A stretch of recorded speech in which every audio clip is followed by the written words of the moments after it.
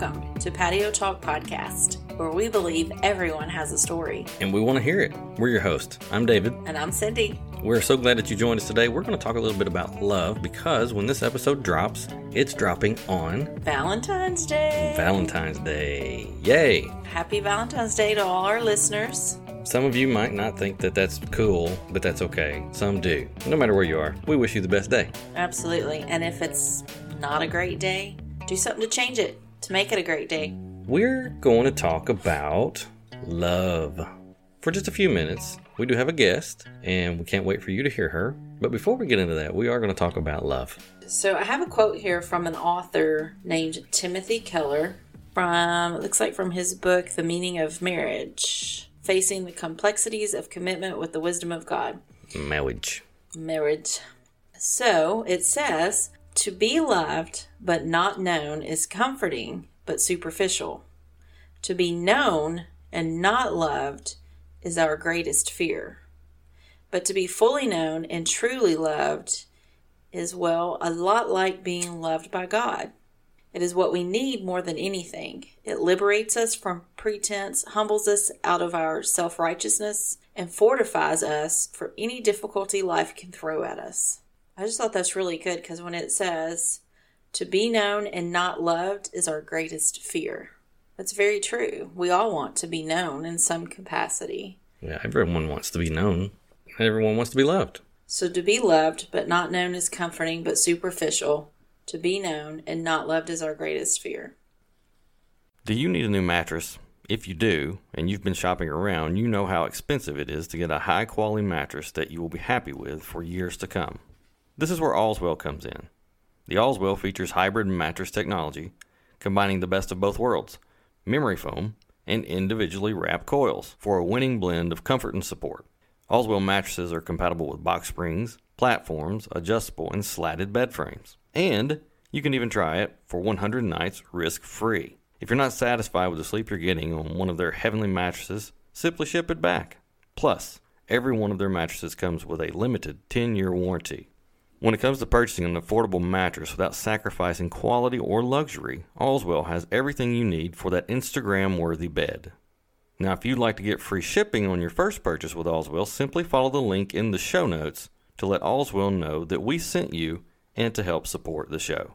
Allswell, entry-level price, high-level features. So we just heard about Allswell. So now let's learn how to love well. Ooh, I like that. Let's do it. Every day I love you more and more. You will forever be what I adore. How about that? Yeah, nice. You are God's masterpiece, the crowning achievement of all creation. That was really good. That was really good, yeah. So, hey, how did the phone propose to his girlfriend? I don't know. How did the phone propose to his girlfriend? He gave her a ring. 1, 2, 3. Before you, I just floated aimlessly through life, like a ship without a captain lost at sea. But now, everything is so much simpler because I have purpose. I have a goal to give you a wonderful life. How about one more, Cindy? Okay. You are the light of my life, the source of my joy, and the whole of my heart. I hope you know CPR, because you take my breath away. What did one boat say to the other? What? Are you up for a little romance? Oh, boy. You guys are welcome. I'm bringing the funny and the laughter to the show this week. She's here all week. Oh, here's one, honey. All right, what you got? Do you think skunks celebrate Valentine's Day? Oh, come on. Do we gotta go with skunks? Sure, they're very sentimental. Ugh, Boy, no, we know it. We do not. That's a story for another day, listeners. Oh, come on. We can tell it now.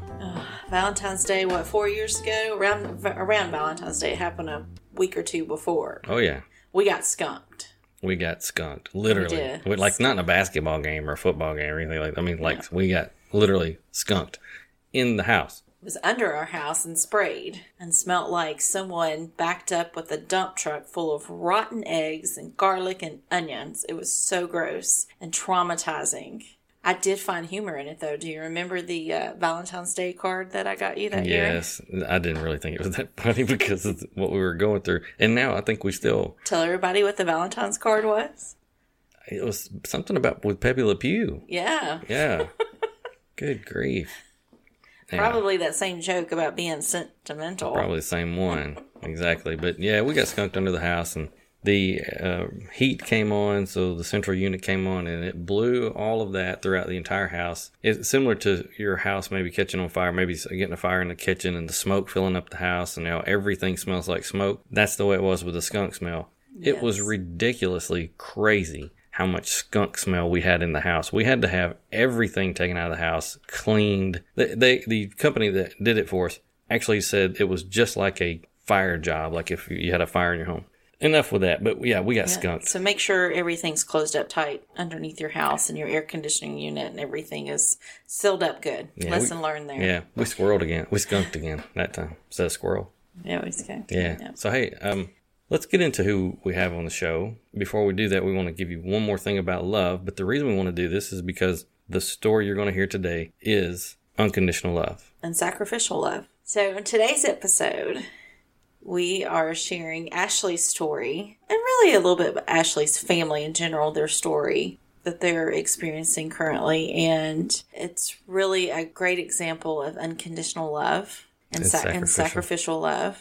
For sure. And so as we lead into that, I wanted to play this video that talks about love and what that looks like to a lot of different people. The video you can find on YouTube under Room in the Inn, Valentine's Day 2020, if you want to watch it.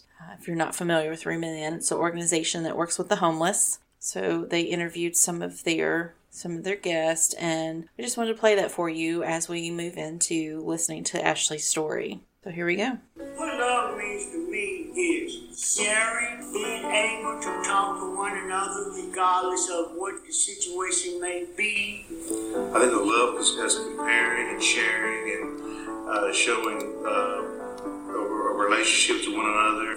Caring. Someone that, someone cares about you, someone that's willing to make sacrifices.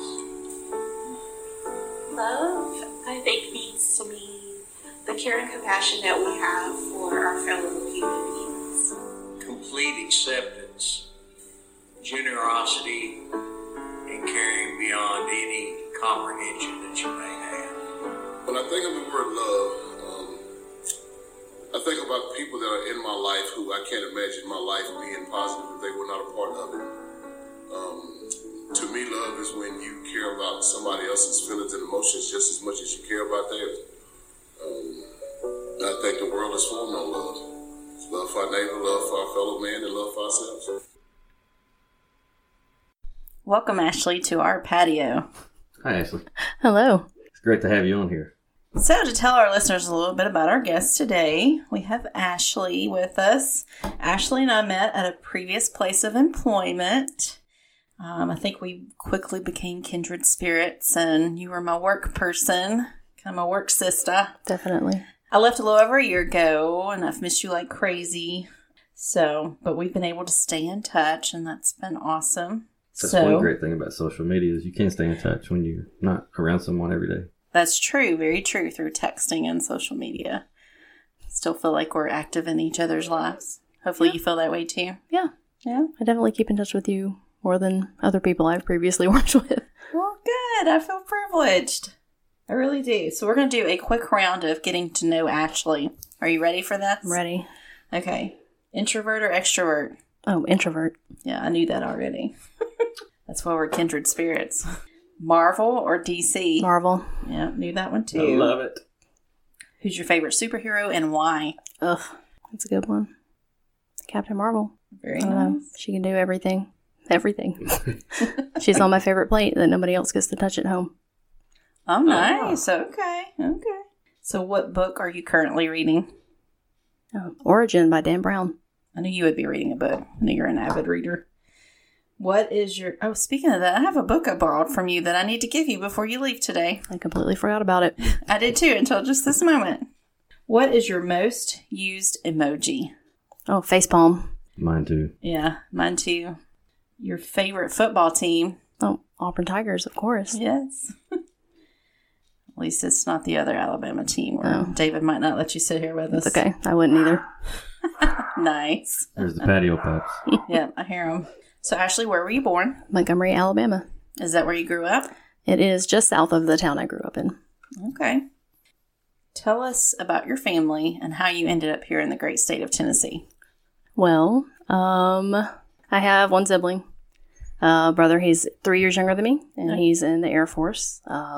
He's currently stationed in Virginia. What's his name? Mark. Mark, thank you for your service. We appreciate it.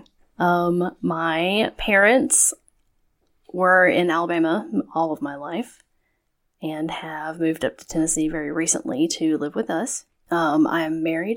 This year will be our 17th anniversary. Better get it right in case he long listens. A very long time. And we have 2 kids. They're 15 and 12.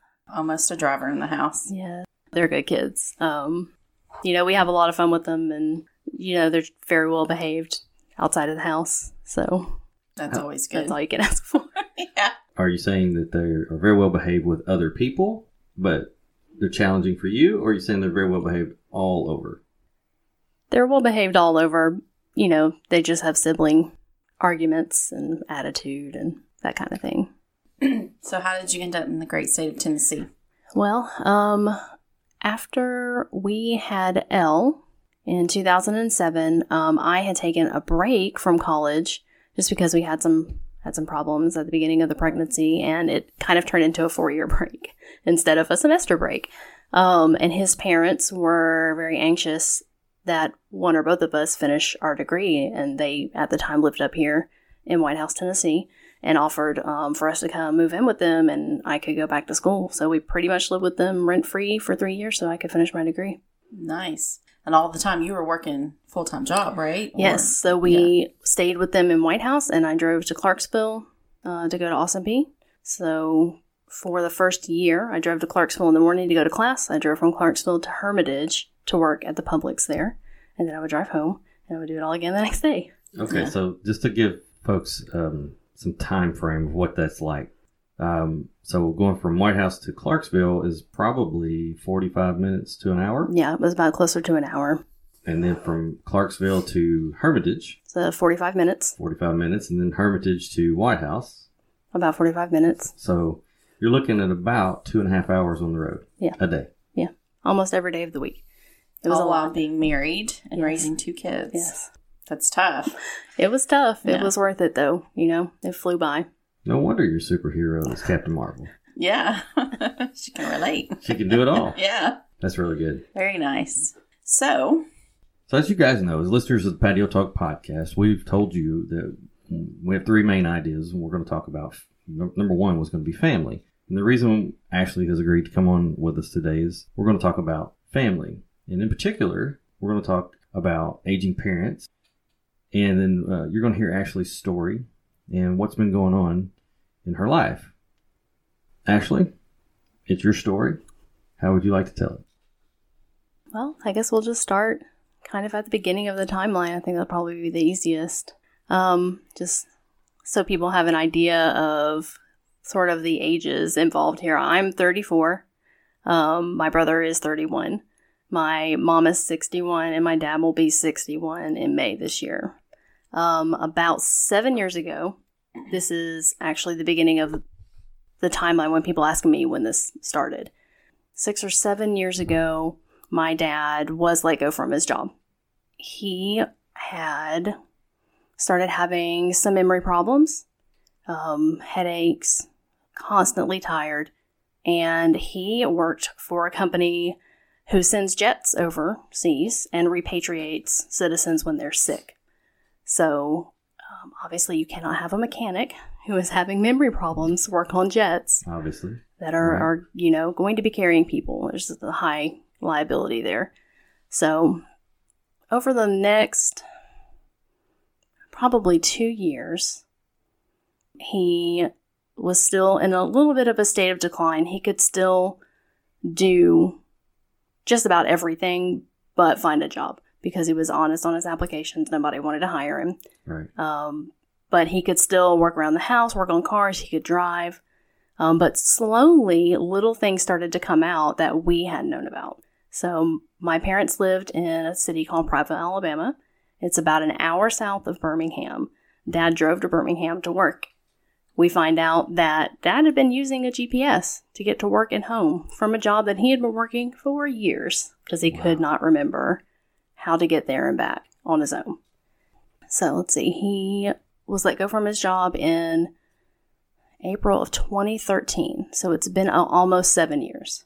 Initially, he started seeing a neurologist in Birmingham at University of Alabama, Birmingham. And that team's been great to my parents. Initially, through the first 3 to 4 years of this, they were calling what he had just a cognitive issue, really, like a non-progressive cognitive. So, non-progressive cognitive disorder. Well, eventually we ended up getting the Alzheimer's label for Dad, just from the progression in his brain scans over like a 5-year period. They could see that the shading was starting to look like Alzheimer's and the decline was starting to look like Alzheimer's. So for us, it's been a little strange and probably a little bit of a different experience from families who have older members that just because of age have fallen into dementia and or Alzheimer's. Dads, they don't think that it is genetic. It doesn't run in our family as far as we can track.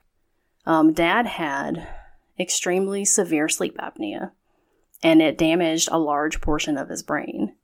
So they're theorizing that the apnea caused this damage to his brain and maybe just triggered whatever it needed to trigger to start acting like Alzheimer's.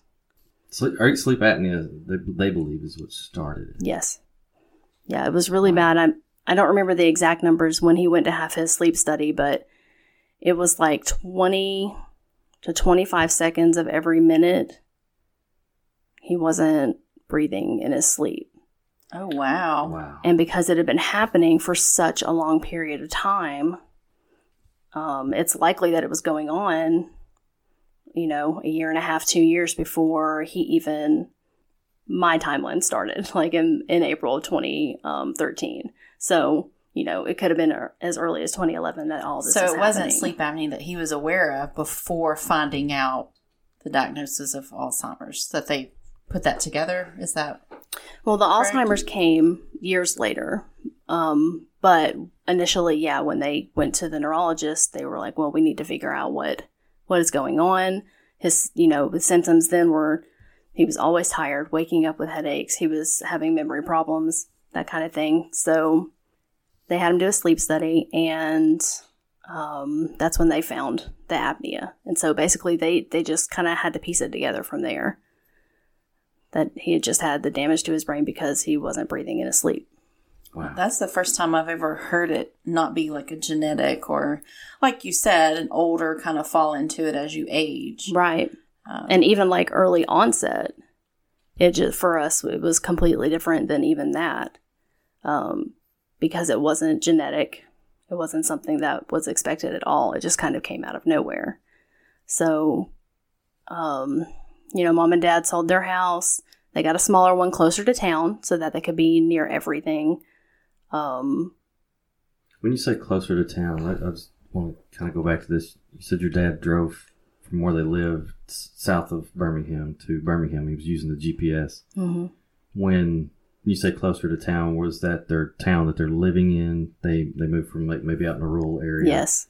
Was he using the GPS to get from the rural area they lived in to the town that they lived in? Not Birmingham, but the town that they lived in. Was that something he was doing? I think that it was something that he was doing. I only know specifically about the Birmingham thing because we were all extremely shocked by that. Like, none of us had any idea that was happening. How did you guys find out that he was doing that? I think Mom just found out. I think she pulled his GPS up out of his vehicle when he couldn't drive anymore, and it was just programmed, and she had asked him, wow, why do you have your work address in the GPS? He's like, I was using it to get to work and to get home. And we were floored. We had no idea. So let's go back a little bit. When you first found this out, so you're 34 now. Yes. when you first found that out, that your dad was doing it, how old were you? 28, 29. Wow. Yeah. It's tough to hear when I mean, it's tough to hear anytime. Yeah, you know one day 29. you're going to face your parents aging, but you don't anticipate that until much later. Oh, yeah.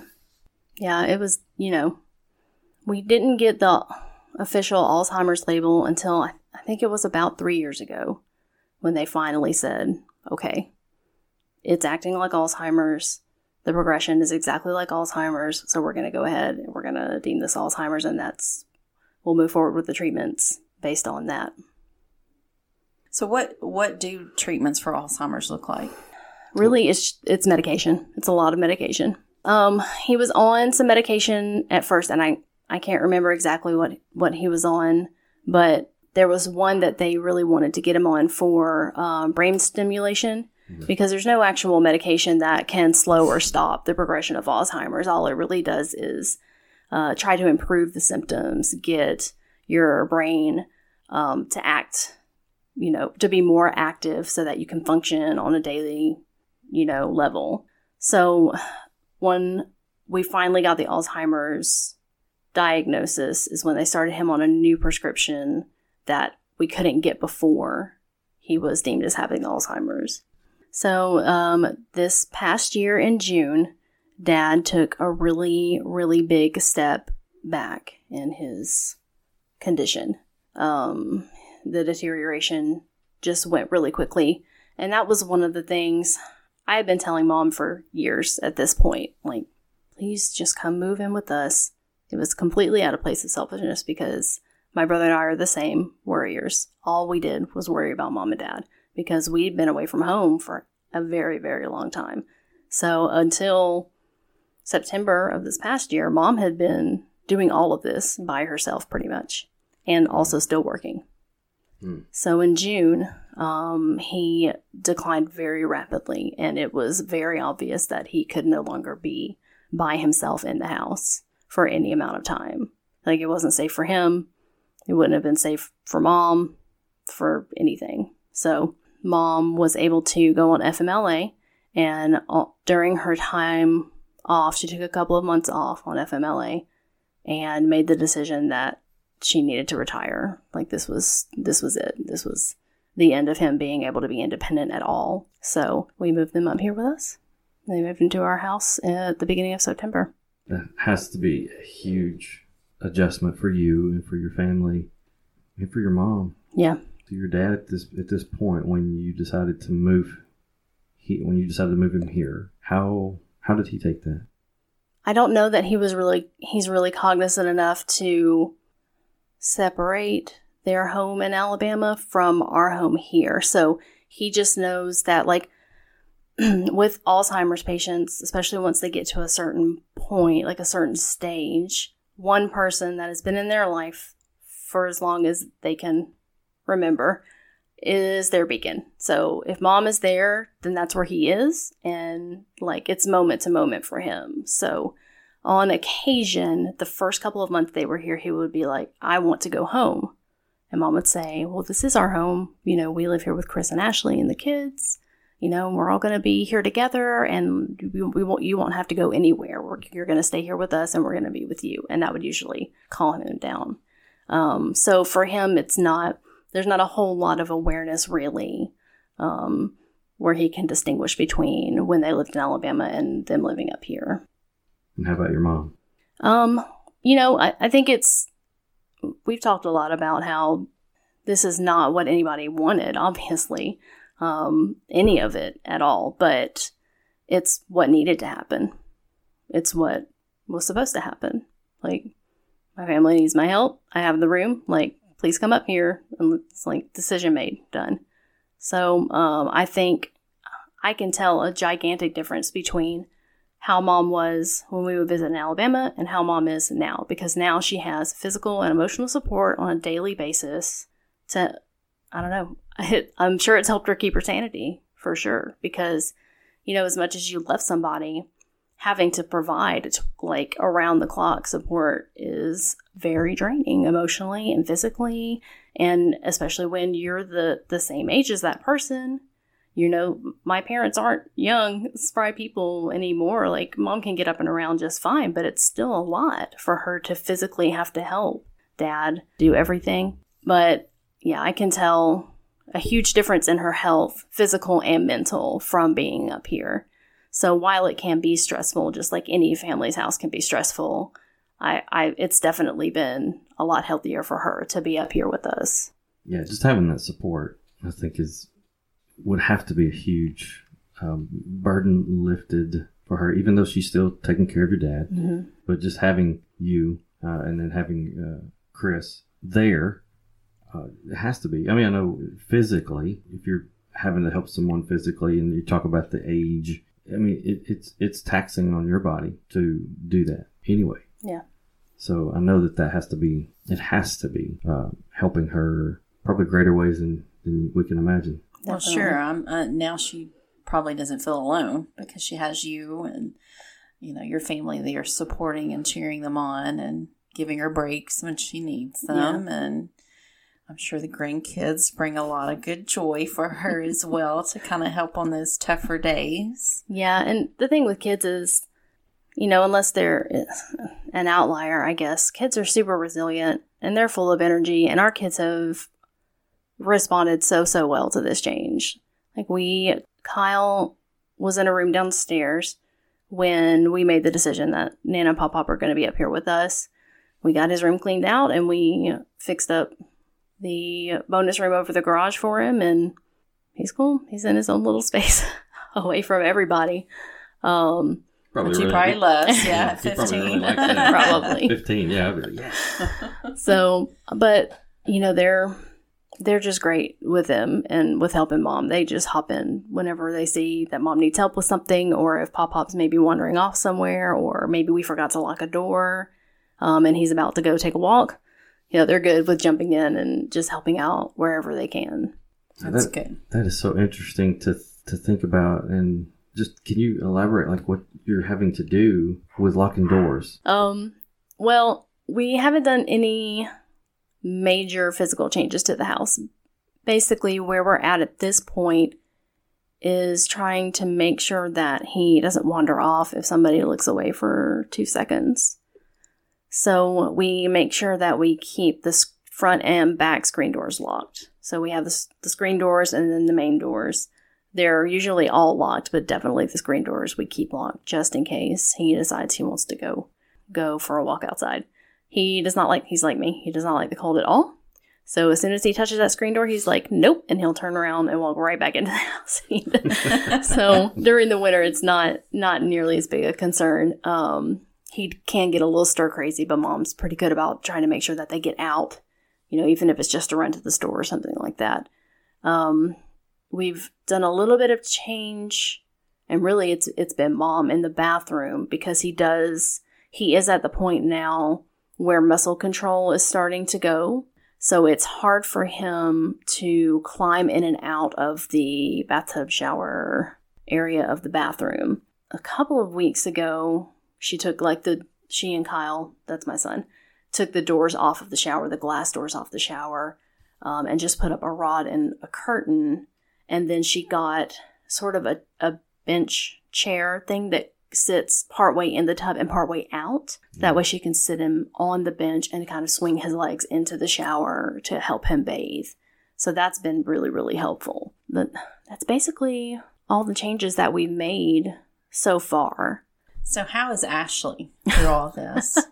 It's a deep question, I know. It is. Ashley has been on a roller coaster. I went a couple of months ago. I say a couple. Gosh, it's been the end of November.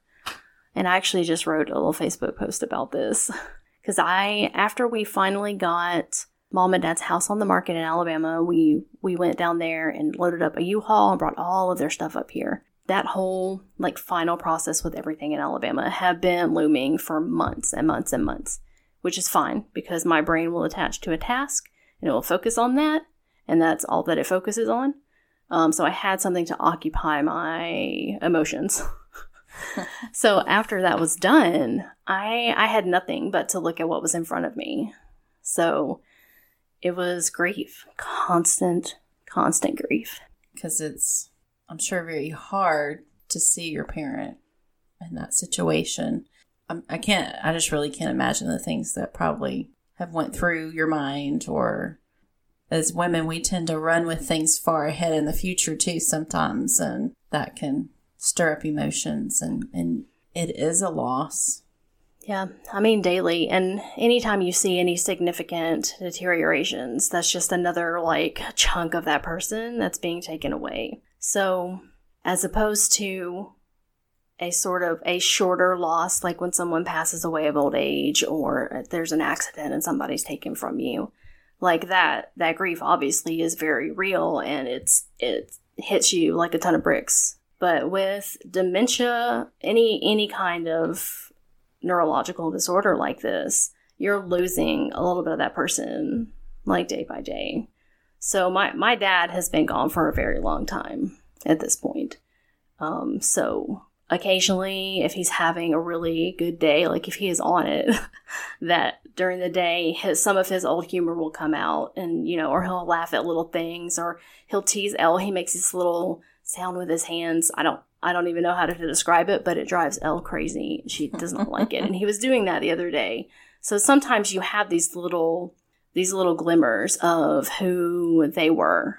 But for the most part, it's few and far between those moments are. Now, about 3 weeks ago, we were pretty much just in a state of uproar and panic. So Dad had gotten to the point where almost 100% muscle control was gone. He could not get out of the bed.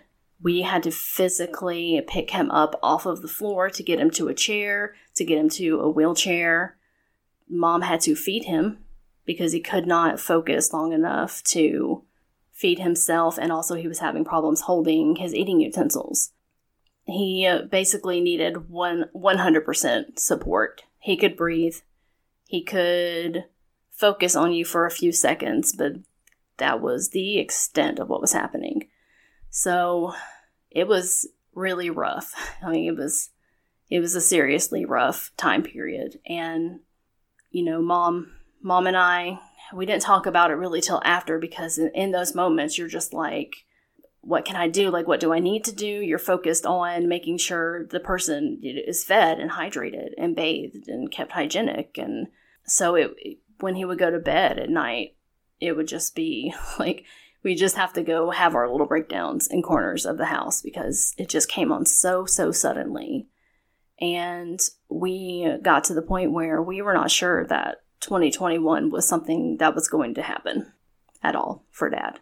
So Mom made the decision to just take Dad off of 90% of his medication at that point, because there will come a point, and it's like this with anybody with a neurological disorder, where that medication is not doing a thing but contributing to the chaos.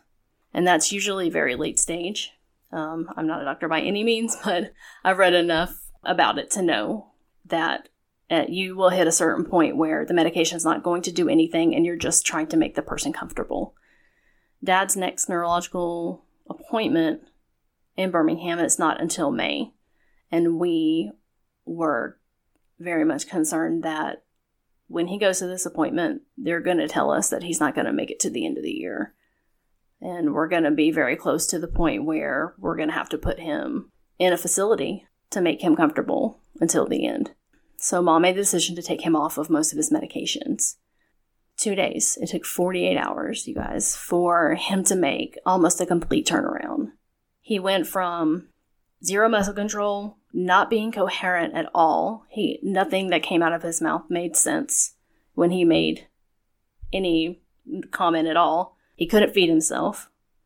To 48 hours later, he was back up on his feet. He was still a little bit unsteady, but he was shuffling around the house on his own, was aware enough to know that he needed to go to the restroom, even though he still needed help getting there.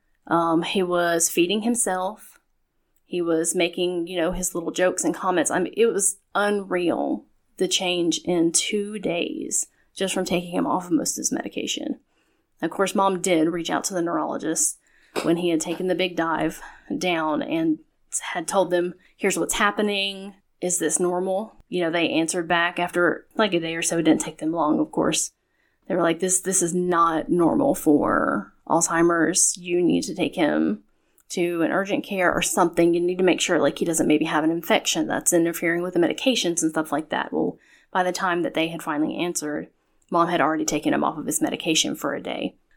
She emailed them back the following day after this like huge turnaround for him and said, hey, here's what I've taken him off. I've kept him on, you know, this and this, you know, basically asking them, can you please advise what I need to do at this point? And they said, just keep doing what you're doing. Like, here's what we suggest you do.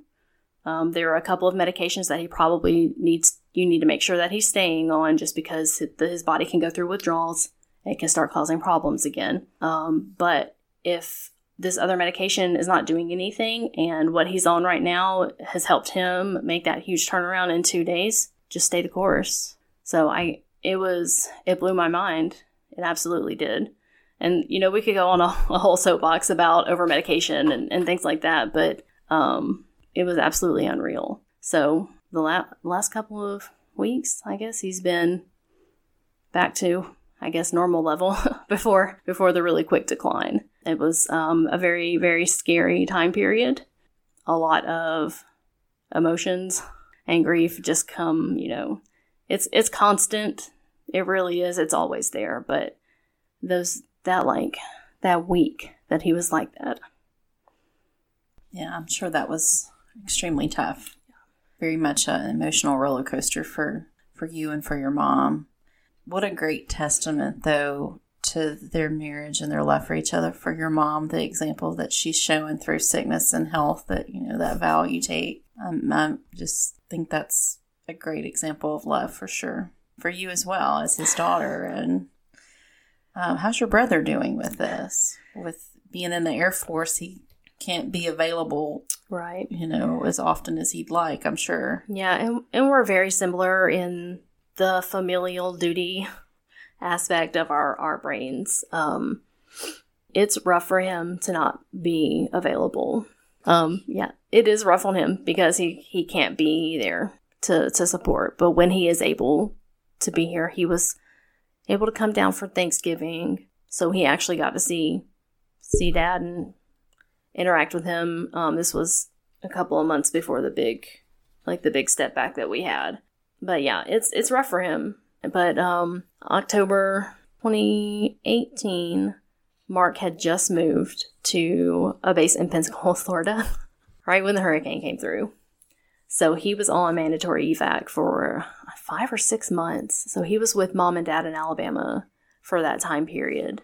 And I think it helps him get a clearer understanding of everything that was going on, the level that Dad was at, that kind of thing. Because one of the things about being a worrying child is that whenever Mom breaks news, it is a huge step down for us. She sees it every day. It's gradual for her. We don't see it every day. Any update to us is gigantic.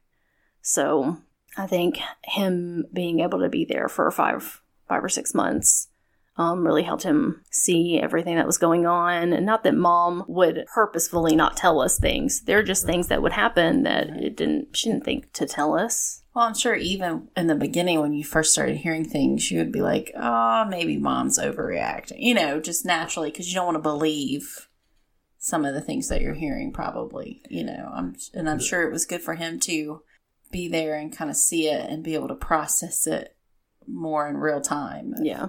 It's tough. I mean, because when you're not there, when you can't see it every day, and then you get the news, it has to be a huge, there's going to be a huge difference. So it's difficult to grasp it.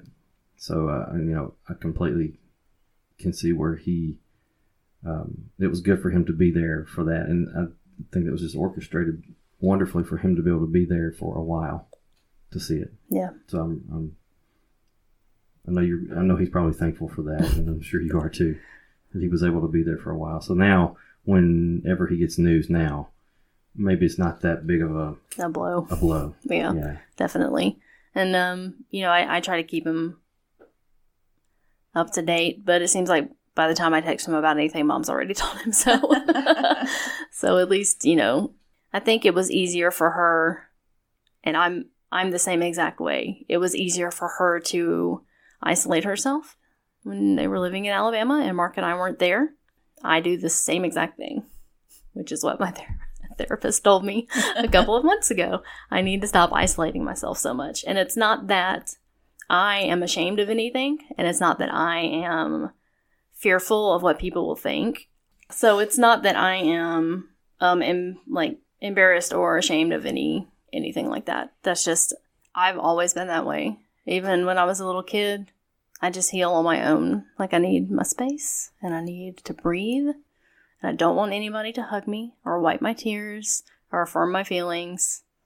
I'm a very self-aware person emotionally most of the time. So I know that what I'm feeling is real. I tend to isolate myself. And she caught on that like super quick. You need to socialize. What therapists are good about doing, right? She's like, you need to socialize more. And I'm like, I have 2 best friends. Like, and a family. What else do I need? I'm good. Like, that's all the people that I need in my life. But I can see it was very easy for Mom to do that by herself in Alabama. Working and taking care of Dad. And working and taking care of Dad. And working and taking care of Dad. And not wanting to burden anybody else with news and information, and you just kind of collect all of that in yourself. And it's very, very easy for me to see now, especially after the big final move of stuff, to see what's in front of me every single day and to deal with that. So it's easy to see how it would have affected Mom. And this is her husband. This is her husband. Yeah. And she's dealing with this on a daily basis completely by herself for almost 7 years. It's huge. It's huge. So, yeah, it was very eye-opening. I knew, you always know, right? I get it. Like, it's hard, but you don't get it till it's in your face. Yeah. You see it every day. You don't even know. Yeah, that makes total sense. Yeah, nobody knows what happens in your home, right? You can tell everybody what's going on, but until you actually see it yourself, you don't really know it. Right. So I could definitely see that. Your eyes have been open to a lot of things since September. Absolutely. Actually, we are so thankful that you came on and shared your story. I know that it's not an easy thing to do. We hope that for any of you out there listening that hear this story, if you're in that same place, just know that you're not alone. There are others out there. And I think that's maybe what your therapist was saying to you, actually, is maybe secluding yourself, which is kind of your defense mechanism, right? Definitely. It's how you work. I'm not a psychologist at all or a therapist, but nor do you play one on TV. I spent a lot of time in Holiday Inn Express. I knew that was coming. But I could see that because isolation is easy to get into. It really is. Especially if you're an introvert. Oh, yeah. Well, also, you're cutting off all of that input, sensory input, emotional input. You're already overwhelmed. So it's easy to, close that door and not allow anything else in. This is as much as I can handle at the moment, so I need to shut everything else out so I can process all of this. You gotta crock pot it. Yep, absolutely. I'm sitting with 2 crock pots. I get it though. I totally do. So Ashley, what could you offer up to any listener that might be going through something, maybe not a similar situation, but something that is, grief can be a broad spectrum of different reasons, or in a situation of watching a parent age go through anything, similar to your situation. What could you offer to them? I would say, I think definitely seeing a licensed therapist would be a good step for most people, because at the very least, you need to find healthy ways to deal with all of that. Because you can put it in a box all day long, but you're not dealing with any of it. And that's just going to make it fester and grow. And then you're going to be crying at your desk at work all day. And it's not fun at all. It's a very dark place to be in. So I think definitely if you're open to that kind of guidance, to find somebody you can talk to professionally, anything really, just to help you deal with those emotions. So what would you offer to a caregiver after watching your mom take care of your dad through these different transitions over the last 7 years? Of what advice would you offer from someone on the outside watching that? I definitely would say that if you have family and or friends in the area that are emotionally supportive of you, you need to communicate with them. You definitely need to let them know what's going on. Maybe not a daily basis, but every few days, keep in touch with everyone. And you got to have a team around you. You can't do it by yourself. And if you're having to, I feel for you. I really do, like in my heart of hearts, because it's not easy at all. Find a support team.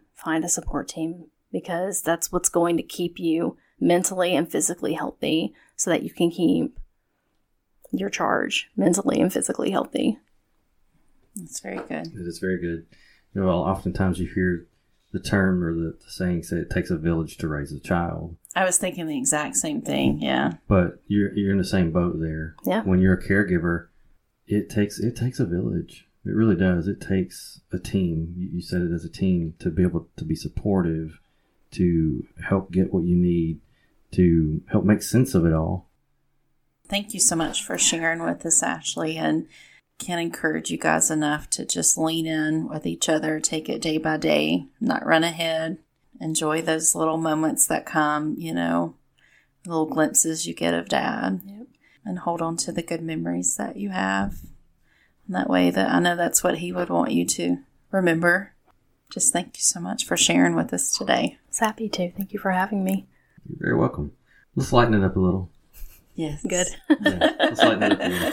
So we asked all of our guests this one question, and I know that you've listened, so I know you know the question. If Ashley is sitting on a patio, where would that patio be?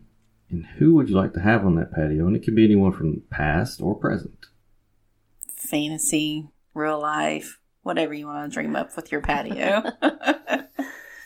Well, I do love the mountains, but I've never seen a very, very, very big mountain. So I would say the patio would have to be at the base of something in Denver or in Sweden, something where I can walk out and look at it and just be completely awestruck by what I'm looking at.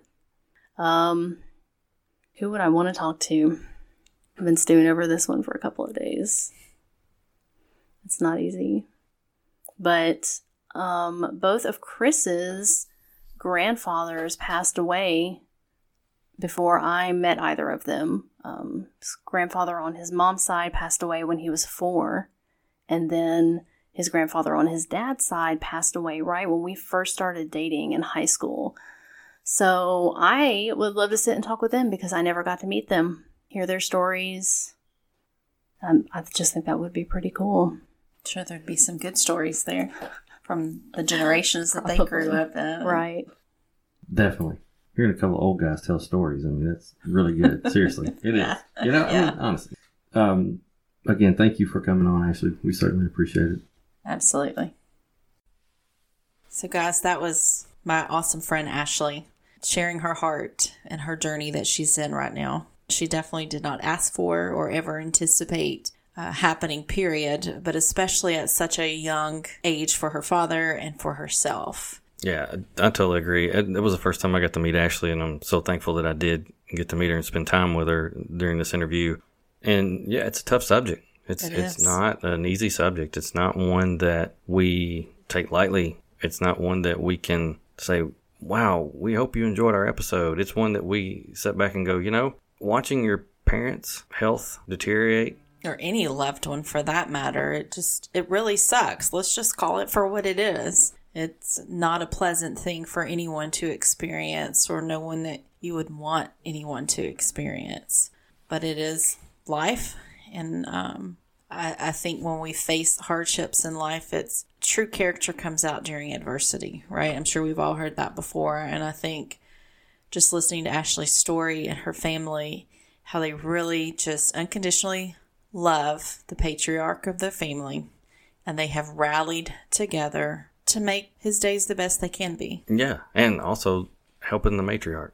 Yeah, definitely coming alongside and saying, hey, Mom, we're here for you. We're in this together. Let's be a team. Let's be a village of people, and let's love him together and love each other through this. And, you know, take the good days for what they are and take the bad days for what they are, but just to know that they're there for one another.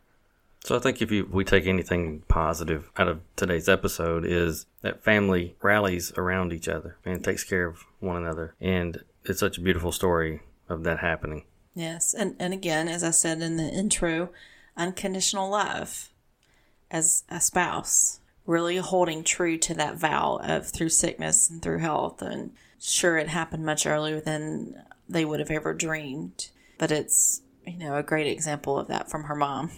And I don't know if her mom's listening, but kudos to both of you and your husband raising great children. I don't know your son, but if he's anything like his sister, he's pretty awesome. Very good. Very good.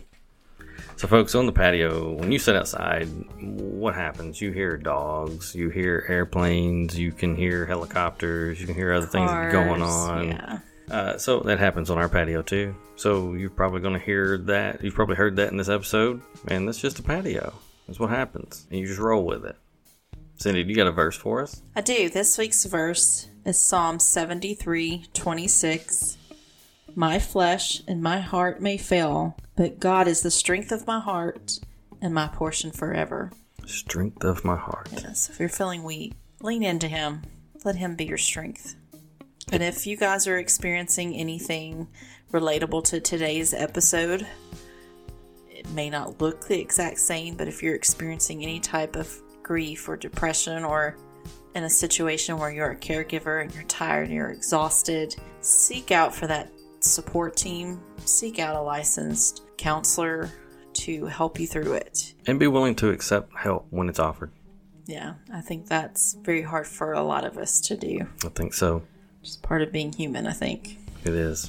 So if you guys would like to continue this discussion, we would invite you to go to Facebook and go to our Patio Talk Podcast discussion group. You can find us there. You can also follow us on our Instagram and Twitter at Patio Talk Pod, or you could join us on our website at patiotalkpod.net. We could continue the conversation.